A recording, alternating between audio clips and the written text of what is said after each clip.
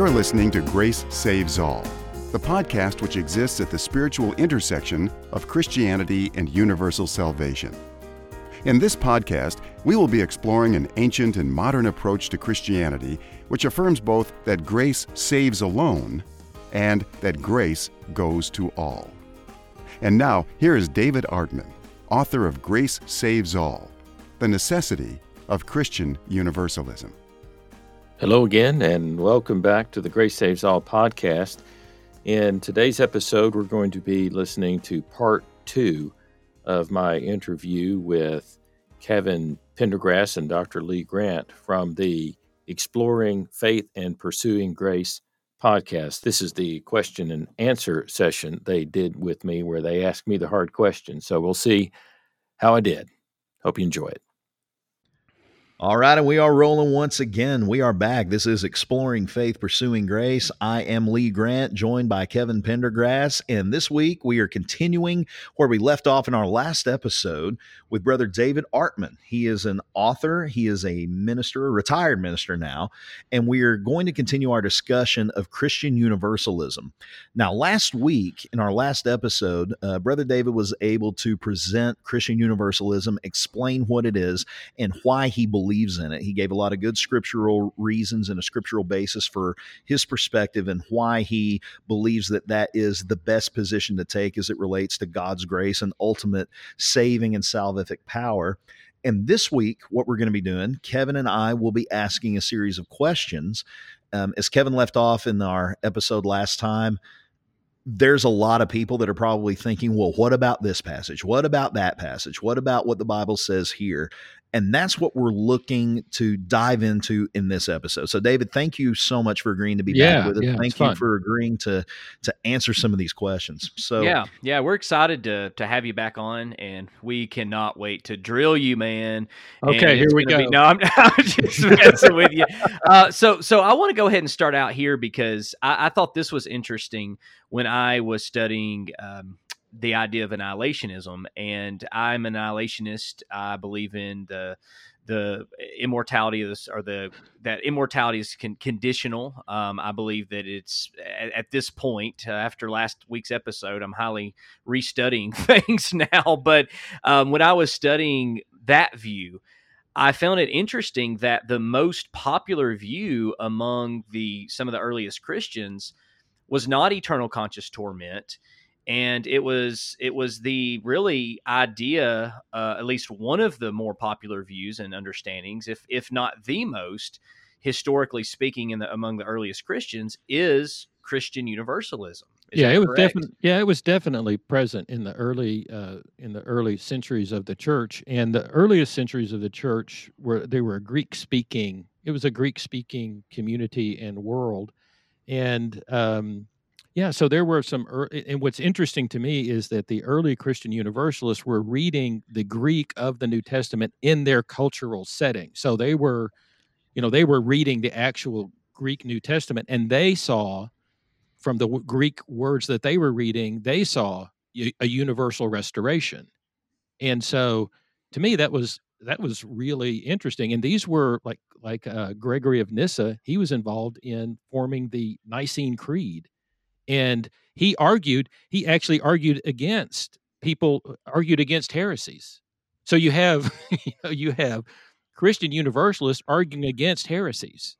So, and helping to form the Nicene Creed. And so they didn't, and if you look at the first two creeds, the Apostles' Creeds and the Nicene Creeds, it talks about judgment, but it doesn't say that in order to be a Christian, you have to believe in eternal conscious torment or annihilation, or you even have to believe that some will be lost. Basically, they said, we believe in judgment, but they left it open as to how people understood that. They were much more interested in that Jesus is the Son of God and that his divinity, that he was truly human, truly divine. But they didn't, it seems to me, purposefully did not try to exclude Christian Universalists from the early Christian community, because there were a number of them and they were involved at some of the highest levels. As a matter of fact, Gregory of Nyssa, the Seventh Church Council, much later on in church history, named him Father of the Fathers. So sometimes what I say to people is, listen, this, I can understand one of the objections people might have is, well, you know what, this sounds kind of like New Age kind of theology here. And you're just trying to go with the times, because everything is pluralistic now. And I said, well, no, this was something that early Christians, early Greek-speaking Christians, early church fathers had this viewpoint, and it was well known in the early centuries of the church. But the thing is, they weren't pluralist about it. They were Christian to the core. They didn't believe that all roads led to God. They believed that Christ was the road that God had come in to lead everybody to Him, so that it was a very, sometimes people call it patristic universalism, because patristics is a way of talking about early church fathers, which you don't do a lot of talking about early church fathers and Christian church disciples of Christ or churches of Christ or independent Christian churches, because we just go right from the book of Acts. So we sort of skip over that 400 years of church history. Well, and I think that's important to point out to people, not to use as a source of authority, but to a source of recognition, that this is not something that you just decided one day because it's the year 2020 that you're just kind of sick and tired of the division and you just want to create a doctrine called universalism and believe that this pie in the sky that everybody's going to go to heaven. And, Bart Ehrman, he is not even a Christian. He's agnostic. And he argues in his book that Christian universalism, it was the most prominent view among the earliest Christians. I know a book from Thomas Nelson, All You Want to Know About Hell, 3 Christian views of God's final solution to the problem of sin. In that book, it's argued that once again, Christian universalism was probably the most prominent view. And then even Augustine, while not a Christian universalist himself, he made mention how it was a pretty common view.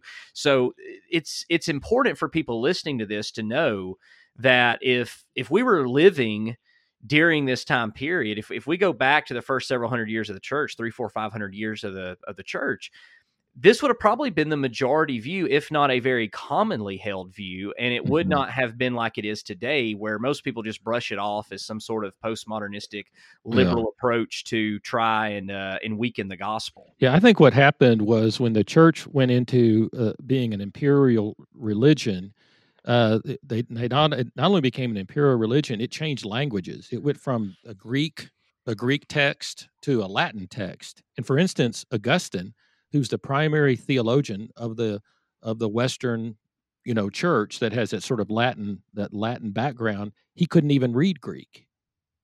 Oh, wow. Yeah, and he actively disliked the language. And if you look at the way that some of the Latin interprets the Greek, it can be a little harsher in certain ways. And so there's a little less nuance and give that Augustine saw. And Augustine's his theology of eternal, there are the two cities, the heavenly city, and there's heaven and hell, and each one of them are eternal. Basically, his understanding of that became sort of the backdrop of the whole Western church. And the Protestant Reformation may have changed lots of things, but it didn't change that essential backdrop. And so we just been sort of living in Augustinian theology in one way or another, I think, for so many hundreds of years that it was almost like Christianity forgot its early centuries. Now, the Eastern Church, the Greek Orthodox Church, still remembers those Eastern Church fathers. And in the Eastern Church, they define salvation differently. In the Western Church, we define salvation as salvation from sin. In the Eastern Church, they define salvation as union with God. Oh, wow. Interesting. That's really interesting. It's just it's a different perspective. But anyway, once I realized, it's like, oh, I've kind of inherited a theological tradition. And that, in a way, helped explain a lot of things. And it also gave me some freedom to go back to the early centuries of Christianity and think about it and look at these Greek words and see how these early church fathers, thought about this kind of thing as well. Yeah, well, that's super interesting, and it's important for people to recognize that when we're studying any subject, but especially a subject that you can point people back to say this is something people have believed since. I should mention that in the there was a controversy around an early church father was quite prominent named Origen, and he had this idea of a universal restoration, and there was a church council that was held in 553, the fifth general council of the church, and there were some anathemas that were associated with that council that had to do with anathematizing anybody basically that didn't believe in eternal torment. So annihilationists anathematized. You would have been, the idea was the Emperor Justinian was trying to sort of clean out everybody that didn't believe in the eternal torment doctrine that Augustine had. Well, anyway, the council was very confused. There were some things that the emperor tried to get passed before the council formally met. The Pope didn't want to come to the council, and he didn't.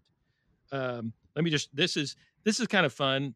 This is a Philip Schaff. He's the editor of the Complete Works of the Church Fathers. Yeah. Right. That it must be admitted that before the opening of the council, which had been delayed by the resistance of the Pope, the bishops already assembled at Constantinople had to consider, by order of the emperor, a form of Origenism. In other words, some doctrines that Origen may not have taught, but others after him did. So what they had to do was they had to consider a form of Origenism that had practically nothing in common with Origen, but which was held, we know, by one of the Origenist parties in Palestine. The bishops certainly subscribed to the 15 anathemas proposed by the emperor, but there is no proof that the approbation of the Pope, who was at the time protesting against the convocation of the council, was asked.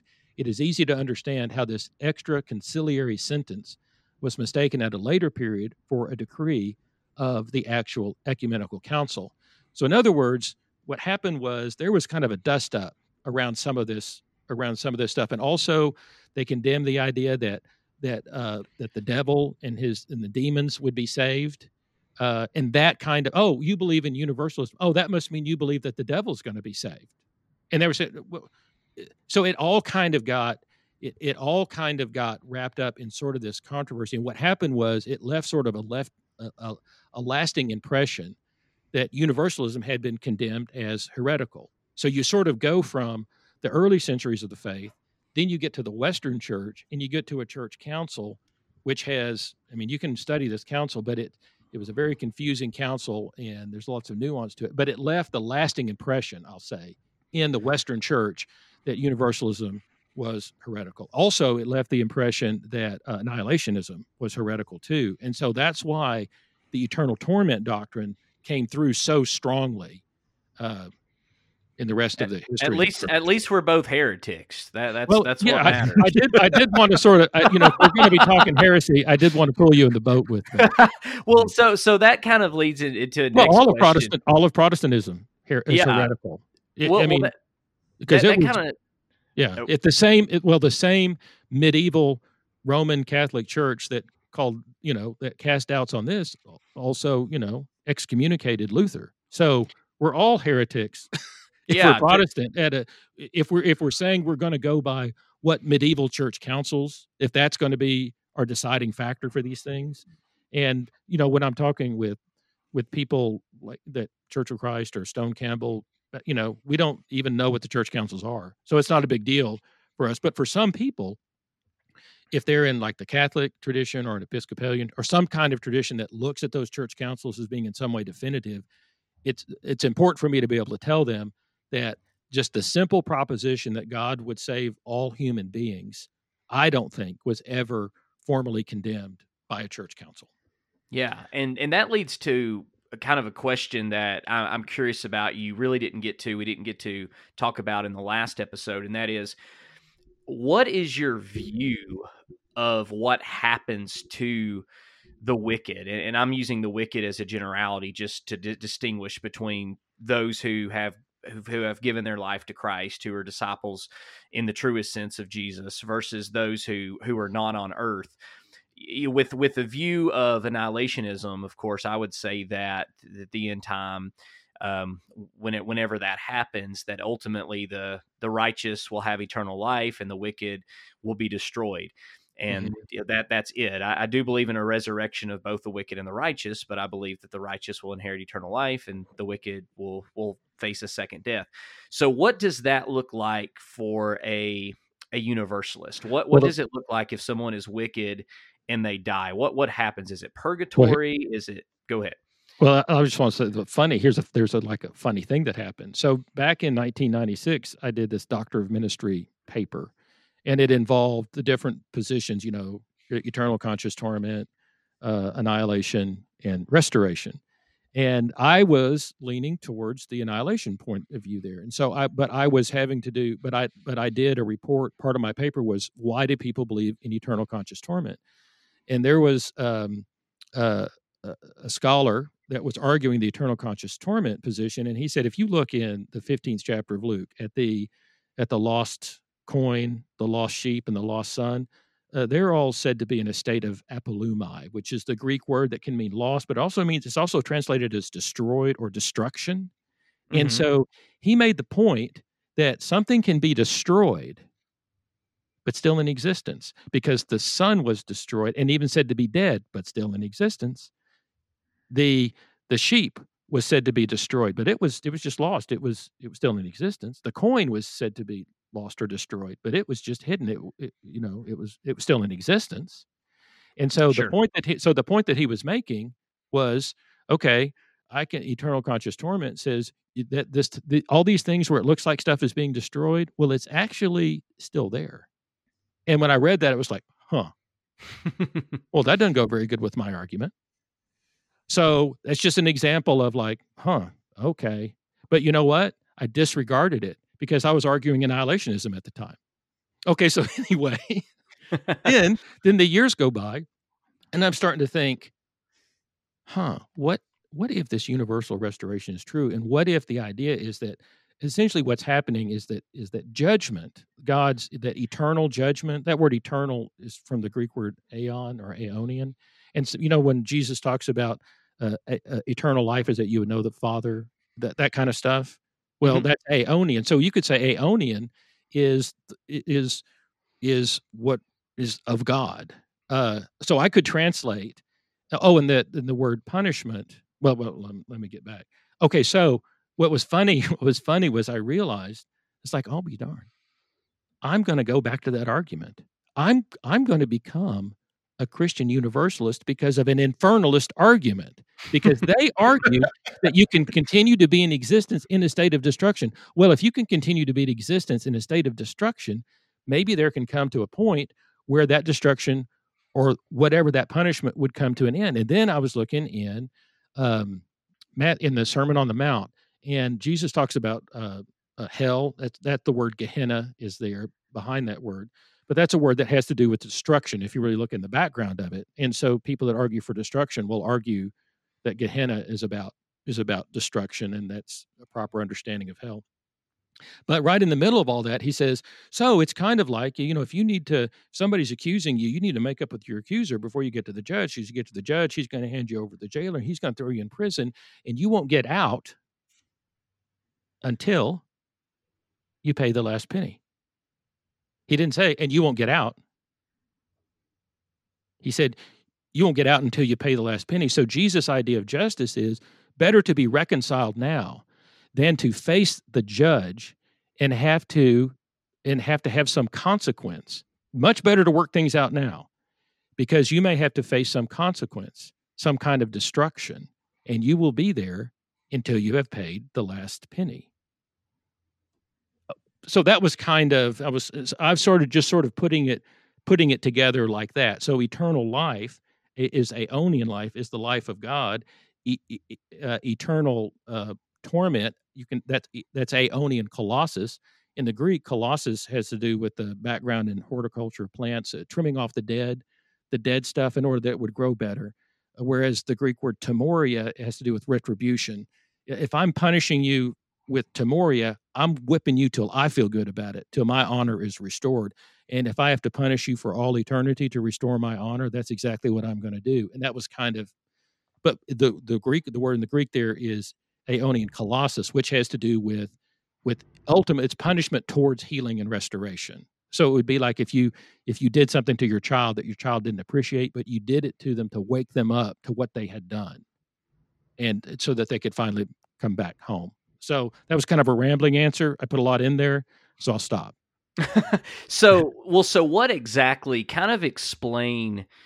And I know you did, but to give more like specific what your idea is of the wicked. So if they are ultimately saved, what happens between the time that they are dead, that they die, and the time that they're renewed or restored? What, like, do you believe there's a punishment that takes place during that time, a cleansing that takes place?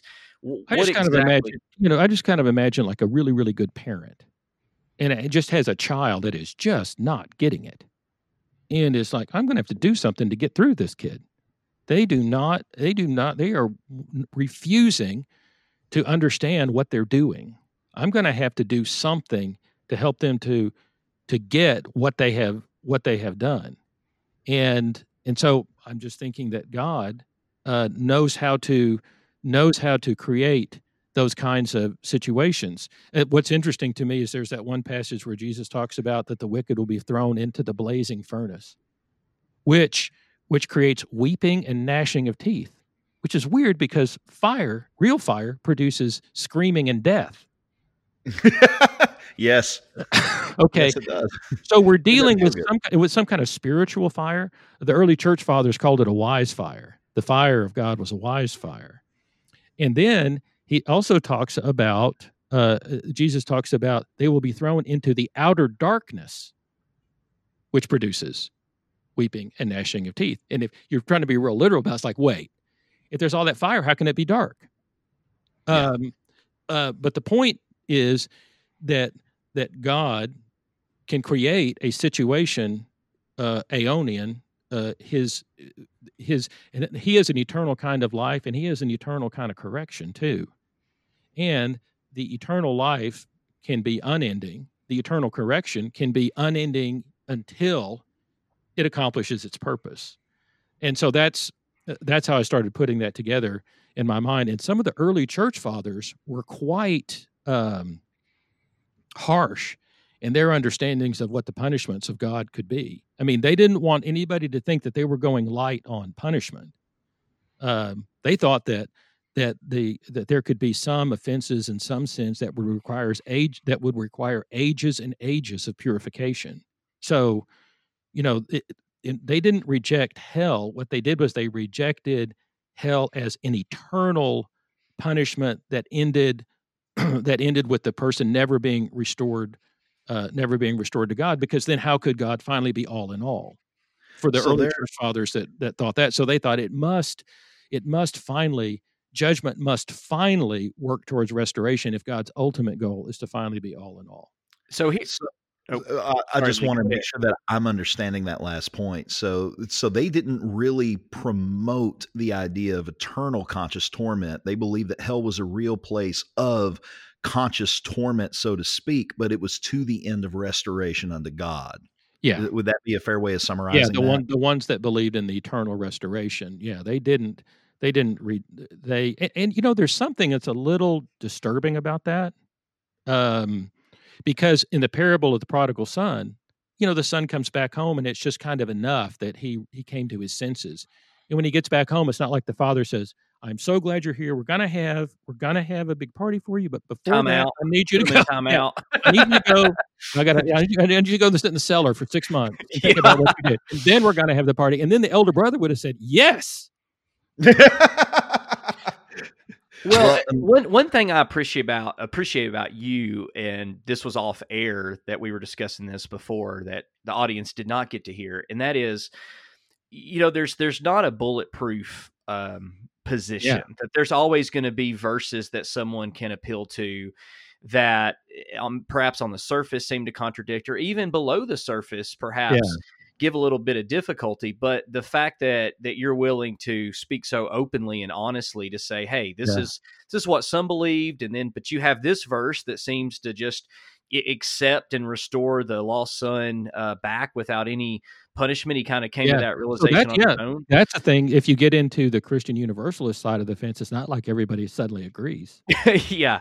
Well, and that's the question, and that I had for you, and I know this is probably going to be more of a difficult question, because in everything that you said in the first episode about the goodness of God and Right. and the love of God, so this in the grace of God, this would be a question to kind of piggyback on what you just said, and especially in connection with the first episode. So if people are listening to this and they haven't listened to the first episode, please go back and listen to that so that you can have context to what David is saying in this episode. But if I wanted to teach my wife a lesson or get her to accept something, I don't know if I would be considered a good and loving husband if I tortured her or punished her. Definitely not. Definitely not. Yeah.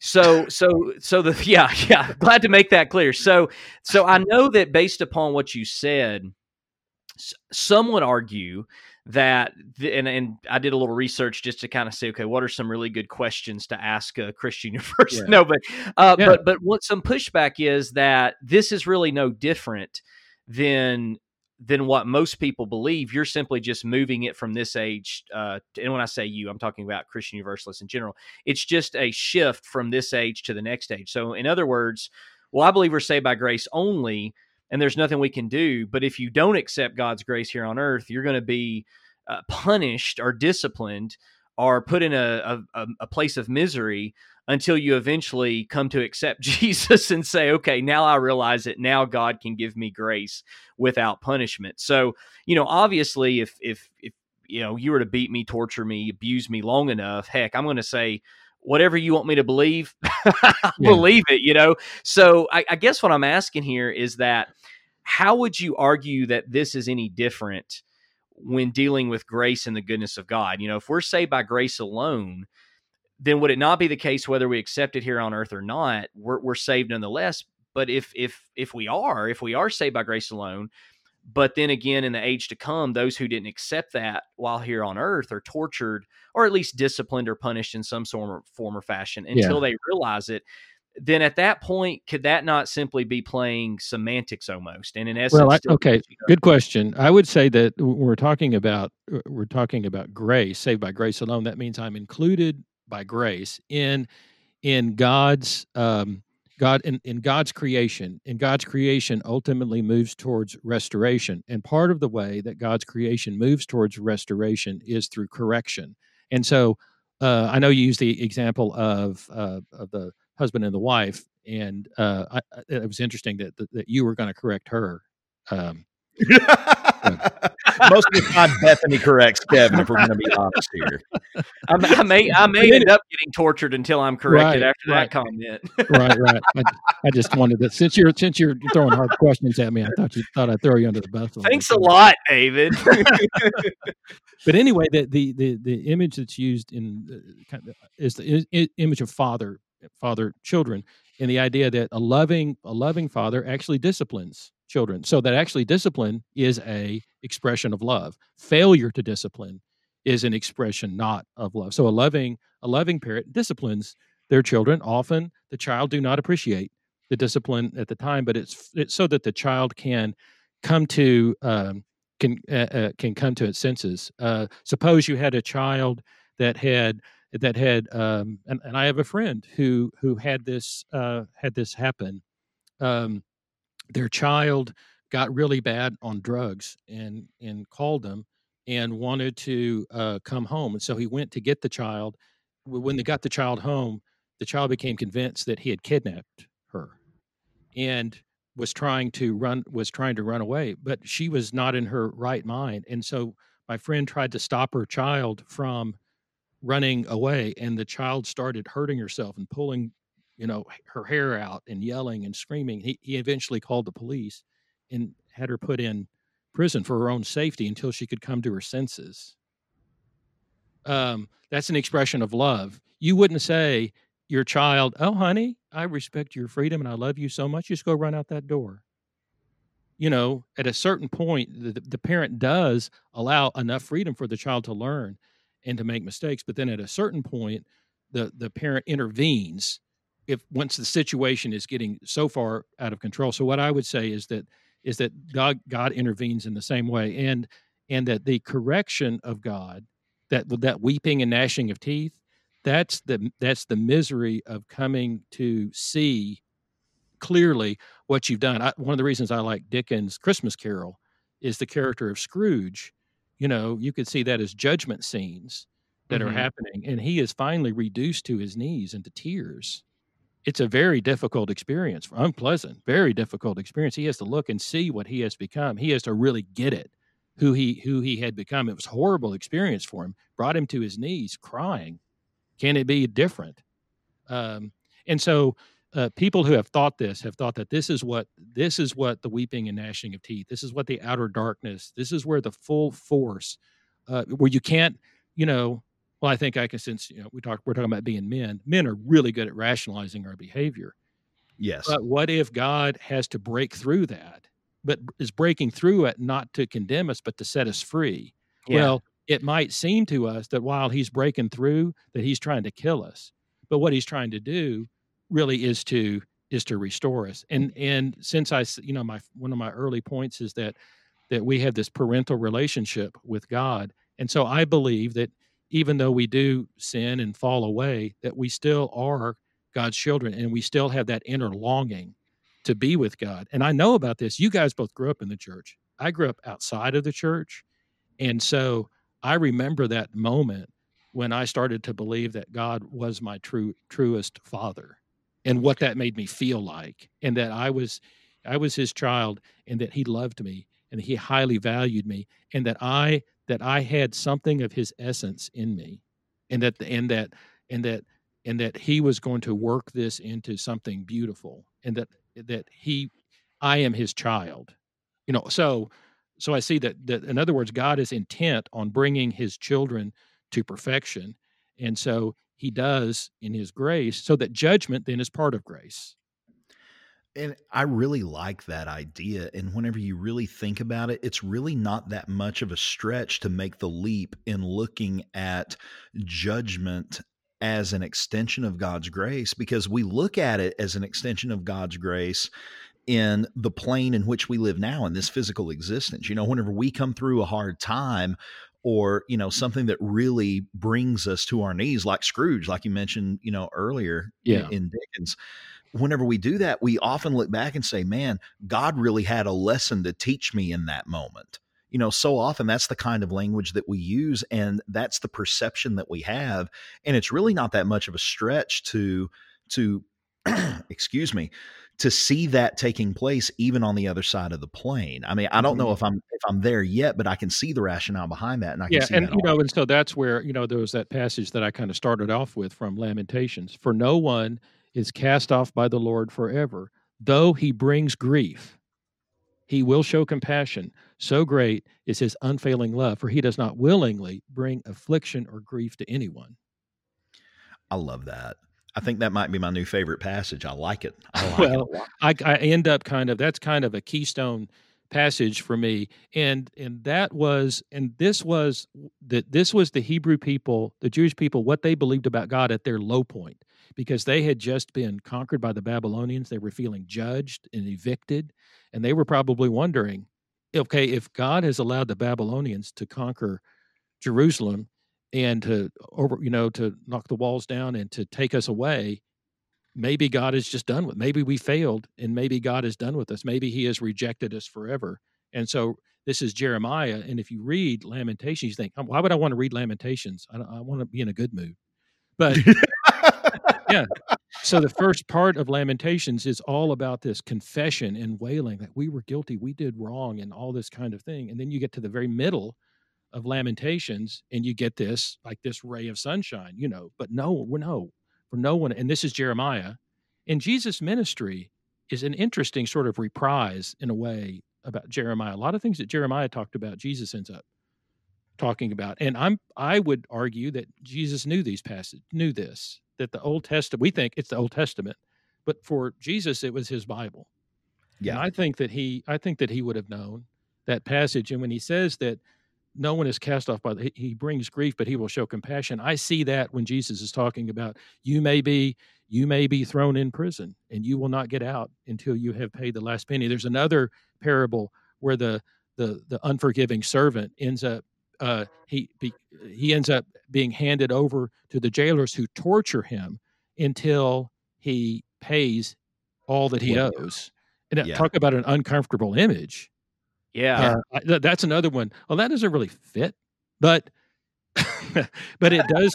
It's this idea of grief, or that, in other words, that God will grieve you as much as is necessary. And that's sort of the way I think of it too. Is that suppose you're, quote, in heaven, and it's like, oh, look who just came to heaven. I didn't ever, it's been a long time, and he came in, and you could tell just in the look in his eyes that he understands now. Yeah. Well, one of the arguments that you make in your book, and I've kind of hit you with some hard questions here, or some probably a little more difficult, complicated ones, I know. But I had to answer. I had to come to all of these myself too. So I'm going to give you more of a softball question, because I think that you did a really good job, and I'm saying softball tongue in cheek, because this was something that. It is something I want you to discuss, so I'm kind of teeing it up for you because I want you to go there. But with the whole idea of let's go back to this idea of restoration and destruction, because really that's where the whole argument lies, right? That what you're saying is that there's purpose in the punishment, there's purpose in the discipline, because that's what punishment ultimately is discipline, and it's not just God's ticked off and he wants to torture everybody forever and ever and ever and ever, but there's a reason why he is disciplining his creation. It's to bring them to a point of reconciliation, of realization, if you will, so that they can discover that faith for themselves. That said, are there any, and I know there are, so once again, I'm teeing this up for you. So are there any passages that you can point to say, this is a point in time in which something was considered destroyed and brought back? I know you alluded to Luke 15 there, and of course, being an annihilationist myself, I'm of course familiar with those passages, but there are times when that word can mean something that is not just lost or ruined, but it is literally at a point in time no more. You have the idea of Herod wanting to kill or destroy baby Jesus. He didn't want to just ruin him a little bit. He actually wanted to kill him, and even though he's God, he can't be destroyed, Herod didn't know that. So Herod's intent was to actually kill him, and we see that in Matthew 2:13. And we see Jesus talking about food that is destroyed, or food that perishes, silver and gold that perishes. Yeah. You can have the destruction of, you can destroy the body. So context, obviously plays a part in that. But you pointed out, even with that being said, even when something contextually is destroyed, that it later on, and Sodom is really the one I want you to hit on. Oh yeah, that's a funny one. I shouldn't say that's funny. Yeah, but it's a curious one. It's like when I first read that in Ezekiel, it's like, wait a second, did Ezekiel just say that Sodom was going to be restored? Yeah. Like, what is there to restore? It is gone. Yeah. It is over. It is finished. It is a smoking ruin. There is nothing left. How can you restore something where nothing is left? Yeah, that was powerful. So just kind of give a little commentary on that, because that's a clear example when something is not just rendered useless like some of these other times that this word is used, but in that case, this is something that's truly destroyed. It's something that is no longer there. And we see that from 2 Peter and Jude, where they make reference to that. But yet we see that there is still going to be a future restoration. So if you will, just we've talked about it a little bit, but give a little more commentary so people understand exactly what we're talking about. Well, yeah. So you have in Genesis, I think, chapter 19, you have the story of the destruction of Sodom. And it's this horribly wicked. It's the most wicked place of all. And then later on in Ezekiel, the prophet Ezekiel is shaming Jerusalem. And is saying, you know what? You make Sodom look good. He's bringing it to Jerusalem and saying, you guys are horrible. But then after he shames them, he says, but God will restore Samaria, and God will restore Sodom, and God will restore you, Jerusalem, as well.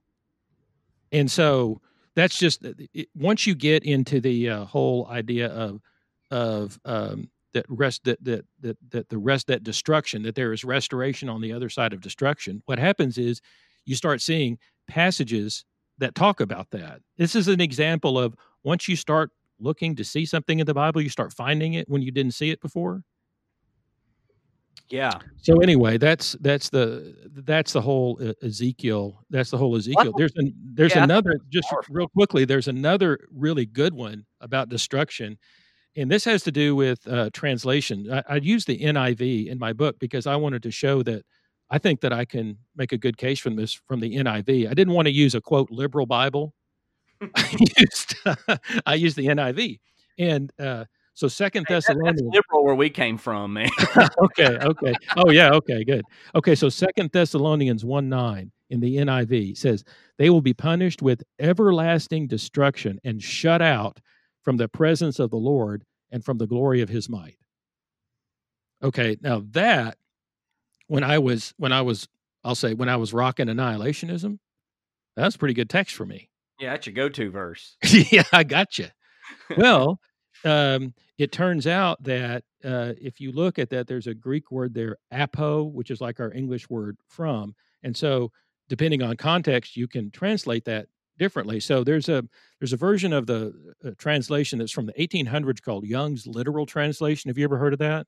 Yes. Yeah. It's an interesting translation. It kind of sounds real King James sort of, but he tried to make it really literal, and he tried to capture a lot of sort of there's a kind of here's the way he put it.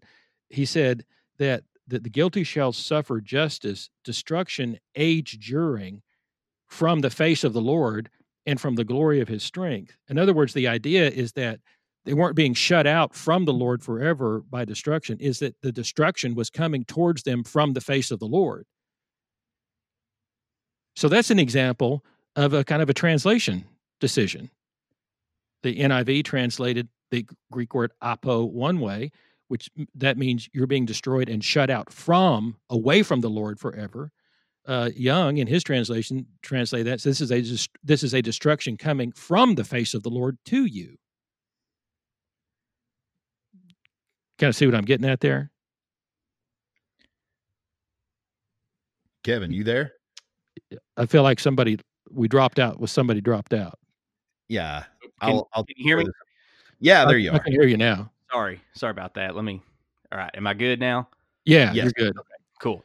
Okay, so when I left off, I was talking about that there can be a destruction which comes from the face of the Lord towards the wicked. So I think that the idea is this whole idea, to me, it was the idea of thinking about destruction as a way that God doesn't put something out of existence, but a way that God reduces it to the point that it needs to be reduced so that it can be restored. Yeah, it's interesting.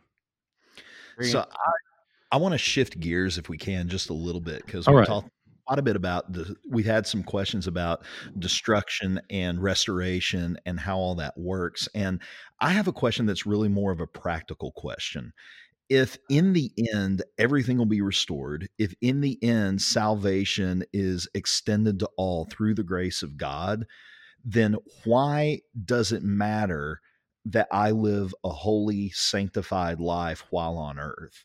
If in the end I'm going to make it there anyway, why not just eat and drink for tomorrow we die? If I can, kind of take the Apostle Paul out of context a little bit, why not go and carouse around? Why not sleep around on my wife? Why not go and do all of these other things and I might feel a compunction to do? And let me just be clear, I don't feel a compunction to do anything. That's just that must be, you're just pure. That's great. I am far from that. But the question is, why not just engage in all of those fleeting pleasures of sin for a season while here on earth, if in the end I'm going to be saved anyway? Why does it even matter if I live a sanctified life? So I'm in Lions Club, and here in Harrison, and we'll eventually start meeting again, I hope. But anyway, one of my friends in Lions Club is an atheist. And he says, the thing is, he says, you know what? I think I'm more moral than Christians are, because I'm here and I do good things and I serve my fellow man. I'm not getting any reward from it. The only reward I'm getting is because I know it's the right thing to do and it makes me feel good. But you know what? All these Christians, you know what? I think the only reason they're doing all this stuff, that they're going to church and trying to do good things, is they're afraid of going to hell. If you took the hell thing out of it, I don't think they'd do any of it. I don't think they'd go to church. I think they'd live wild and crazy. I don't think they want to do any of this. I don't think they want to do it. I think they're just in there because they have to do it or they're going to go to hell. And that's why they're so angry. I thought, that's an interesting way to put it. I always go ahead. No, I was going to say in a previous, what's the word I'm looking for? In a previous time in my life, I was an atheist for a little while. I was angry at God, which it's ironic that you don't believe in God, yet you're going to be angry at a deity you don't believe in. But there was a lot that happened in my life. I was angry at God for a period of time, and I would make that same argument that your friend in the Lions Club would make. Yeah. I think there's something to it. Also, I think what I noticed is that fear-based religion breeds fear-based spirituality. Yes, absolutely. Okay, so if you're teaching people to be afraid, then their spirituality is going to go out of fear. I remember one time I went to a church camp, and it's kind of a long story. It was a bunch of different churches were there and different groups, and there was this other big church that invited our group to come over with them. And so they had an evangelist, and the evangelist stood up in front of all these kids, and he said, I want you to know I got radically saved when I was in high school. I've never gotten over it. And if you're not reading your Bible every day, if you're not praying to the Lord every day, if you're not witnessing your friends every day, then you're going to hell just as fast as any heathen out there. And don't you think that God won't put you in hell together? And don't you think that God won't put you in hell either? And there was like about 13 or 14 adults that were in the back of the room, and they just erupted. Amen. Preach it to him. Come on now. Don't, and then, and that was like his warm-up pitch. I've been listening to one of Lee's old sermons. You were going to hell. There's hardly any way, and he just laid into these kids, laid into them. Okay. So then, and like my kids, they were like looking at me like their eyes were like wide open. Like, we've never heard anything like this before. And so anyway, so they were riveted. It was like we were in like a horror movie or something. Well, and this guy just went on, and then they had a worship service. So they started playing contemporary praise and worship music. And like our kids were like, they were used to kind of clapping a little bit or maybe raising their hands a little bit. These other kids, they were in one of two positions. They were either completely and totally stretched stretched out as far as they could, reaching up to God, praising them with everything that they got, because anything less than 100% praise and worship wasn't worthy, or they were on their knees, they were flat on the ground, spread out crying. Yeah. And our kids were looking at that, and they were just like, what is going on? And we talked about it afterwards, is that they are so afraid they are going to hell.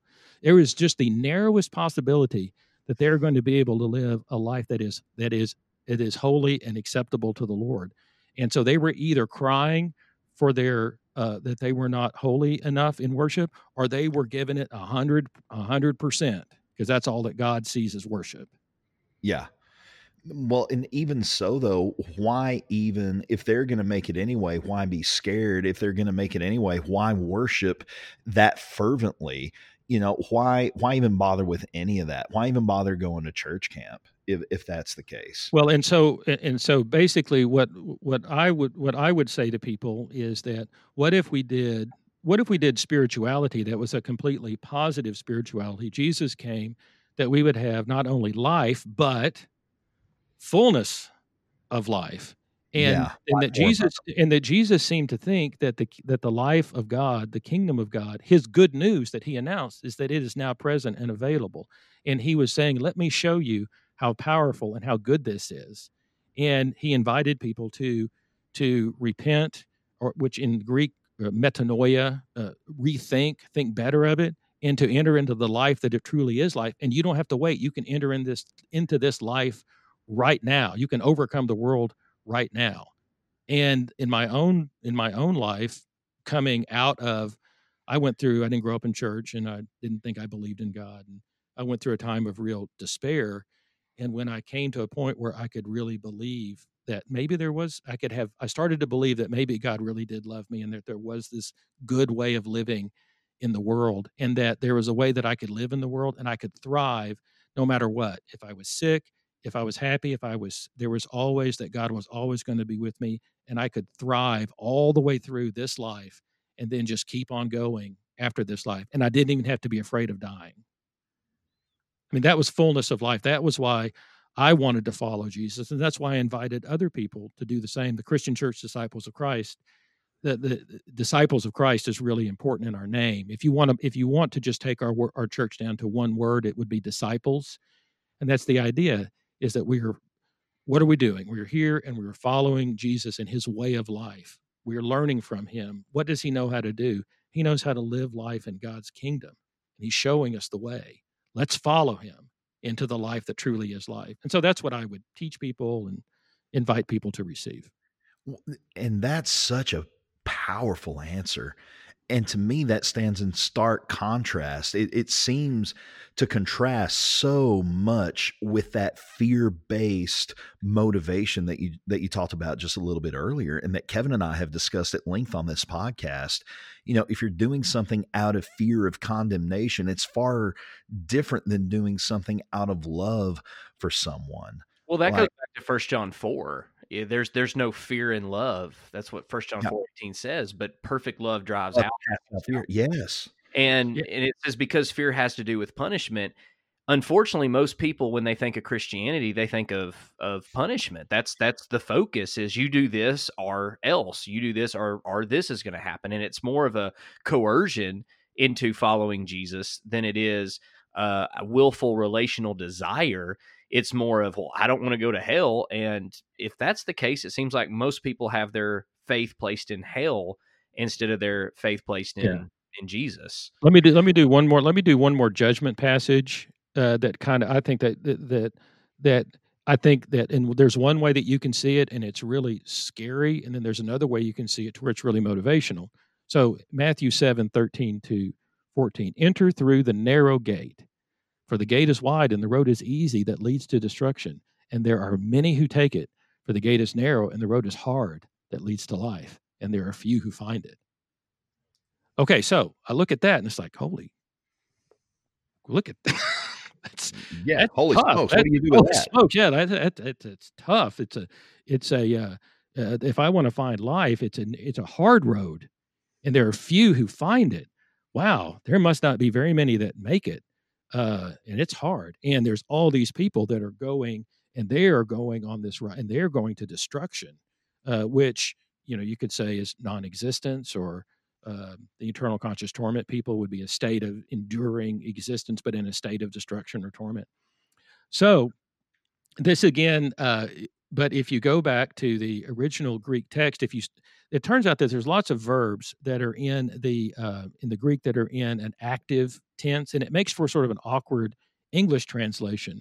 But if you look up the verbs in this text, you'll find they're in an active tense. And if you do it that way, you could translate it to enter through the narrow gate, for the gate is wide and the road is easy, which is leading away into destruction, and there are many who are entering through it.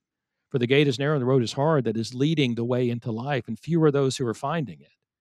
So now, Jesus is now observing this, that the way that leads to destruction seems to be the easy path, and there are many that going that path of destruction. But there is a way that leads to life, but it's narrow and hard, and there are few that are taking it. So it's an observation about what's happening rather than a declaration that there are some that will never be restored. And this same word is in destruction here is this epilumai concept again. So anyway, that's just another that also affected the way that I saw John 3:16. For God so loved the world that he gave his only begotten Son, that whoever should believe should not perish. Right? That's a good annihilation one. Should not perish, but have eternal life. But if you just do a search on, have you ever done a search on John 3:16 in the present tense? You guys still there? Yes, we're here. Yeah. Okay. John 3:16 in the present tense. If you do a search on that, you'll find out that the words there are the Greek words are in the present tense. So it comes out For God so loved the world that he gave his only begotten Son, that whoever is believing in him is receiving eternal life, and whoever is not is perishing. So what's happening is it's through ongoing trust and confidence, you are receiving one. You are receiving that aeonian, that eternal life of God right now. But there are ones that are not living in that life, and so they are perishing. They are entering into destruction. That really turns everything on its head. Yeah, I heard the story. Heard a story about a Baptist preacher who got fired over that text because he researched and he said, "Wait a second, this isn't." I know we say, we believe so that we are saved, but this is saying we are believing and we are being saved. We are believing and we're being delivered. It's an ongoing, It's a relational thing. It's not just, oh, I said the words one time and so now I'm saved. It's I'm a believing one and therefore I'm a receiving one, and I'm living in this ongoing life. And he thought this was a great revelation. And they said, well, you're fired because that's not what we believe. Wow, man. That's a terrible Well, that's a story. I mean, I think I read a story years ago about that. But in other words, seeing the ongoing present tense of some of the Greek words, that helps me to understand why some of these early Greek-speaking church fathers saw more possibilities. It's more of a process of purging almost. It's get to life. Right. And so where we read an English word torment, they might read a Greek word that meant to them correction. Mm-hmm. Mm-hmm. And where we read the word eternal, they might read the word enduring. That might mean more enduring to them. In other words, so I just think that when I started looking and seeing all of this, it made me understand not just how I could think it, but how these early church fathers that spoke Greek saw these possibilities in this word. So they weren't ignoring the text. As a matter of fact, they knew the text in the original Greek, and so they saw these possibilities. And that's why most of them were Christian Universalists. I mean, it's not a stretch to arrive at that conclusion or to see that that's the case. Yeah. That's an argument about how many of them were. There were different teaching centers, and they said, some of them, like 4 of them, I think, were Universalists. One of them was annihilation. The other one was the eternal torment. And that was the teaching center in Rome. And that was the one that we sort of inherited in the Western church tradition. I don't know how you could measure it, but there were certainly early church fathers that, what's interesting is it's early church fathers that weren't Universalists, which just observed that there were a lot of them. Yeah. Well, we have time for one more question before we bring our little Q&A here to a close. So all right. I have one more that I want to ask you, and it's based on Matthew 25. Okay. In Matthew 25 and verse 46, it's true that the word translated everlasting can actually be a set period of time as opposed to a time without end. Yet, how would you respond to someone who says that it's inconsistent to argue that eternal life with God should be defined as time without end, but eternal life and punishment is only a set period of time? Like, how would you answer that one? Well, it's the word we're dealing with an adjective, and an adjective, how it defines something. So I could say, there's a tall basketball player, or there's a tall building.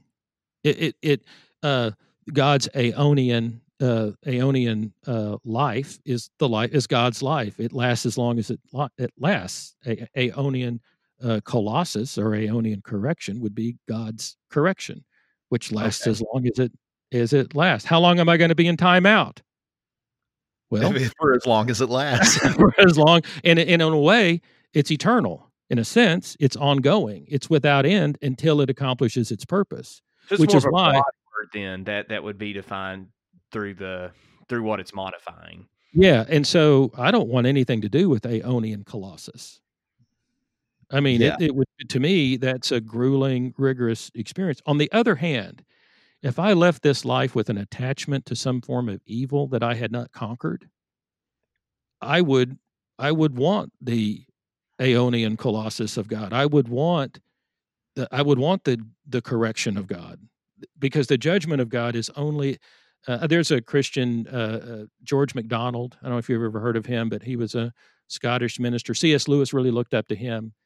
But George MacDonald said that if we understood the judgment of God, we would run to it, because it's all grace. Anything that God gives us is good. It would be like if you went to your parent and you said, I'm having trouble with this. I need to tell you I'm having a problem with something. I need you to help me to get it stopped. So theoretically, would you say that the life with God in heaven, whatever that is and looks like, may not be time without end? No, no, I would say that that the life of God and the punishment of God can both last as long as they last, and so that the life of God can go on forever, and the punishment of God can go on as long as it goes on, but it can come to an end. I think that the correction of God can come to an end, but the life of God can continue on. But they can both be aeonian. And this is why the early Greek-speaking church fathers read those passages and weren't upset about it. It was aeonian correction, aeonian life. It's just the life of God or the correction of God. And William Barclay, I don't know if you're familiar with him. He wrote the New Testament. You guys familiar with him? Yeah, I've I did a lot of heard copy of pasting them. in preaching school. Yeah, he's a real well-known commentator. Wrote a commentary series on the Bible that sold millions of copies.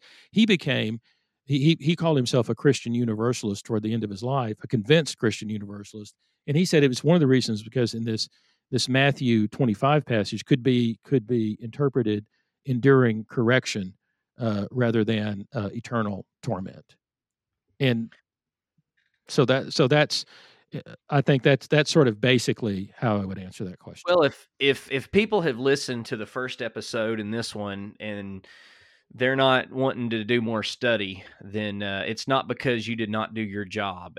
I'll tell you that. You have really, I think you've done a great job at giving a lot of information, and Lee and I both told you this, that we know that within just a couple episodes, you're not able to cover everything you would like to Right. cover or need to cover to give this any kind of exhaustive look. But you've done a great job at covering a lot of the highlights and fielding some of our questions and just letting folks know that there is biblical reasons that you can be a Christian Universalist. And so if there's someone out there who is not a Christian because they feel like believing in a God who would either A, torture someone forever and ever and ever, or B, destroy someone simply because of, the for lack of better words, a straight reading of the text, or the apparent reading of the text in most English translations would lead people to that conclusion. Yeah, and so this is giving them an alternative to research, to look into, that you don't. There are Christians out there who do believe everyone's going to be saved. And I do have, this is just a quick question. You don't have to give much commentary. I'm actually, this is just curiosity.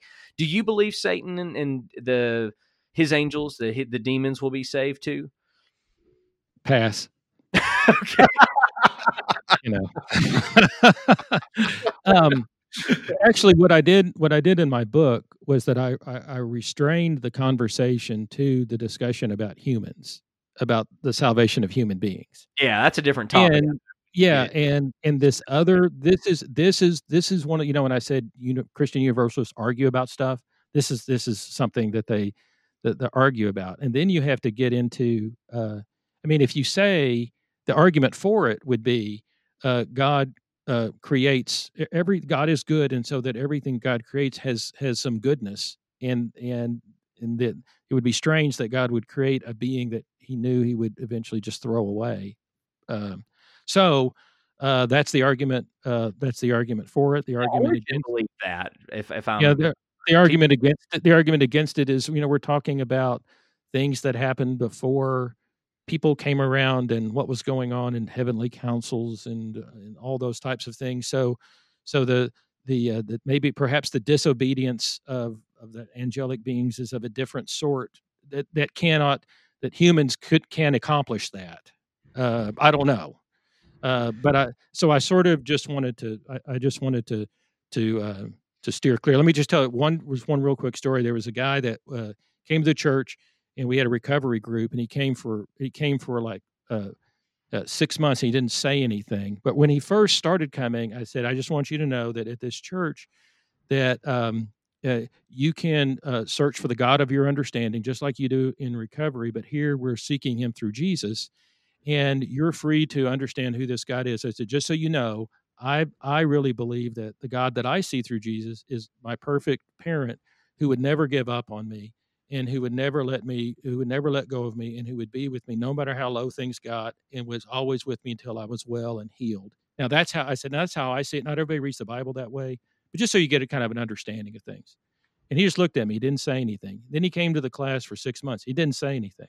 Then after 6 months, he started talking. And he said, when you talked about that God you described that would be with you even in the darkest of times, it would never leave you and it would never forsake you. He said, I lost everything in alcoholism, lost my family, lost my job. I was down at the very bottom all by myself. And I didn't even think of myself as a spiritual person. But when I got down there, I figured out what happened was I realized I was talking to somebody. And when I got right down at the very bottom, you're the first person that's ever described to me the person I was talking to down there. Wow. And, is that a confirmation? Does that mean that Christian Universalism is true? But it was just kind of interesting to me that when I just opened that possibility to somebody, they recognized it. Like, I know that person. I didn't know that person was here. Yeah. And they didn't know that. And that was why he was one of the reasons he was afraid to come to church, because he didn't know that the God of his understanding, who would never leave him and would never forsake him no matter what, he didn't know if that was acceptable in church. Wow. Man, I don't really even know what to say. I'm just kind of dumbstruck. Well, that was like a big moment for me too. It was like, there's something. Well, let me put it this way. I don't know if it's, I can't say it's right. I don't know. I can't, but I just had along the way that I've been living this way, I've had enough confirmation of it to think that there's something, there's good things that are happening. I could see it was bearing good fruit, making people come alive spiritually, making them more loving and forgiving, people letting go of resentments, addictions, all this kind of stuff was happening. So, yeah. Well, and the results a lot of times in situations like that will speak for themselves. It's bearing good fruit. That's all, Absolutely. Bearing fruit. If you will, go ahead and quote or read Lamentations one more time, just to end, since that's really your basis for. Yes, my favorite text. Lamentations 3, verses 31 to 33. Verse 31, for no one is cast off by the Lord forever. Verse 32, though he brings grief, he will show compassion. So great is his unfailing love. Verse 33, for he does not willingly bring affliction or grief to anyone. I love it. That's so powerful. And it's in the Bible. It's in the Bible. It's in the Bible. It's right there. We're going to have you back on. I'm sure there's going to be a lot of interest in this topic. And so I hope. I would love to. This is all I'm doing right now is I'm working. I have my own podcast, Grace Saves All podcast. And so I'm actually working through all of the things in my book in the podcast. So you don't have to buy the book. I'm trying to get all the content out there for free. Now you tell. Well, but if you want to get the book, the thing is that, because sometimes people will say, well, can you give me the notes on that? Well, if you want to know like all the scripture references and all the notes and the footnotes and the quotes and more stuff in background, that's kind of what the book is for. But in the podcast, I'm just kind of trying to work through these questions for people that, are interested. Yeah. Well, we thank you so much for being on, and that is the Grace Saves All podcast. David, is there any other place that people can find you on the internet? DavidArtman.net. And the podcast, I have a podcast page on my website. So you can just go to the website, DavidArtman.net, and hit the podcast page, and it's got all the podcasts there too. Fantastic. We'll link to that. The title of Brother David's book is Grace Saves All, The Necessity of Christian Universalism. You can pick that up on Amazon. We have a link to it in the show notes. David, thank you so much for coming on our podcast. Thank you for giving me the time and the opportunity just to share this. And I hope it helps somebody. It's fantastic. It's helped me, and you've got me really thinking hard about this universalist perspective. It's definitely something I'll be studying more on because it's intriguing to me. It really is intriguing for some of the explanatory power that it has. And like we said earlier, there's no such thing as any bulletproof theology. There's always going to be moral issues. There's going to be conundrums. There's going to be different weaknesses that different perspectives have, but I really like the strengths that this position has. I'm not there yet, but it's definitely something I want to examine more closely. Yeah, So and to me, just sort of having it as a as something that's there to just to think about. You don't have to run and fully embrace it, but just to know that it's there, and it's sort of sometimes you're looking at a passage. It gives you maybe a different way of looking at it, or a different way of understanding it. Yeah. And if that's all it does, good. Awesome. Absolutely. Well, thank you again for taking time to come on our podcast, to talk to Kevin and I, to answer these questions. Yeah, well, I'm going to come when I get the next season. I'll have you guys on my podcast and ask you the hard questions. Oh, that'll work. You're going to hear a lot of past from us. Pass. I phone a friend. I'll call Lee and let Lee answer it. Oh, dude, don't call me. You don't want to. Hey, by that time we may not we may be in agreement. So who knows? Who knows? Thank you for joining us in this episode of Grace Saves All. You can help spread the word by sharing this podcast with others and by giving it a rating on iTunes. If you want to find out more about David, or if you'd like to leave him a message, go to his website, davidartman.net. In the meantime, let's work together to help a hurting world know about the greatest news ever announced.